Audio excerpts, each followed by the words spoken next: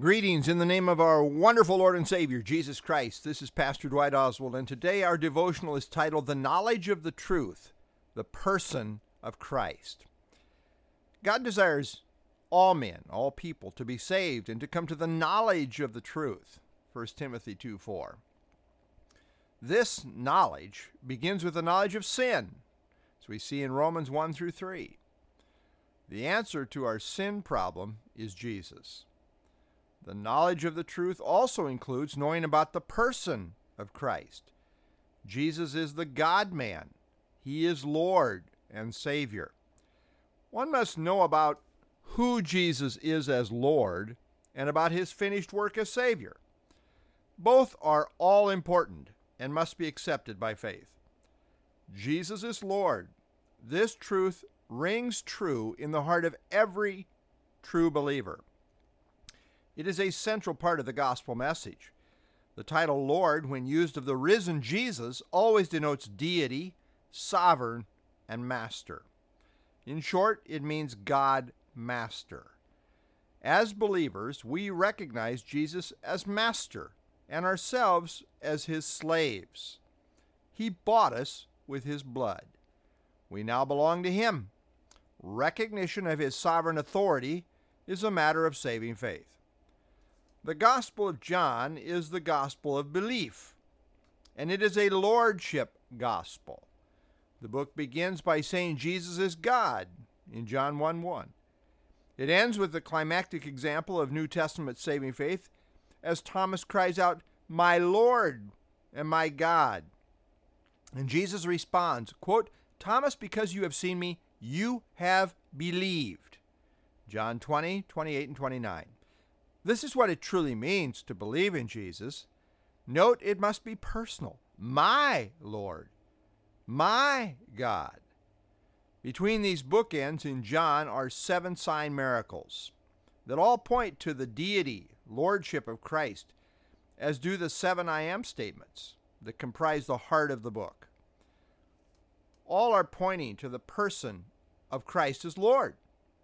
John concludes, prior to the epilogue, with his purpose statement saying that he has selectively written of these sign miracles so we might, quote, believe that Jesus is the Christ, the Son of God, and the believing you may have life in his name.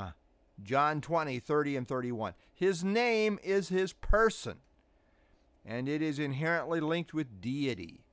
Saving faith recognizes Jesus as personal Lord God. The book of Romans begins by emphasizing that the resurrection declares Jesus to be the Son of God. Romans 1:3 and 4. To truly believe in the resurrection is to recognize Jesus as God, Lord. This is Paul's point in Romans 10:9, where he says, if you confess with your mouth the Lord Jesus and believe in your heart that God has raised him from the dead, you will be saved.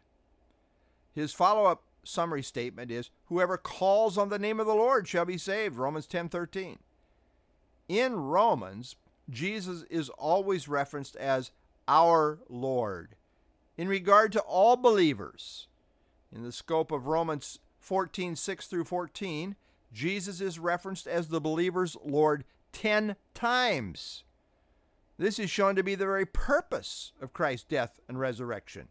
Romans 14:9 says, for to this end Christ died and rose and lived again, that he might be Lord of both the dead and the living. Jesus is never seen to be Savior of all believers, but Lord of only some believers. All true believers share in the unity of one Lord, Ephesians 4:5. It's a matter of saving faith. In 2 Corinthians 4:4 through 6, we have a passage that is undeniably a gospel passage. The key issue is the person of Christ. Here Paul says the unbeliever is blinded to the gospel truth of Christ's glory, that he is the very image of God. He goes on to say that his gospel message is to preach, quote, Christ Jesus the Lord. And then further elaborates that for true believers, God has shown in our hearts, quote, shown in our hearts to give what? The light of the drum roll please, the light of the knowledge of the glory of God in the face of Jesus Christ. This is the knowledge we're talking about. The knowledge of what we see in the face of Jesus Christ, namely that he is God. We see the glory of God in the face of Jesus Christ. This knowledge of the truth is necessary to be saved. 2 Corinthians 4:6 shows that in conversion, a miracle of illumination takes place on a personal basis that is comparable to "let there be light" in Genesis 1:3.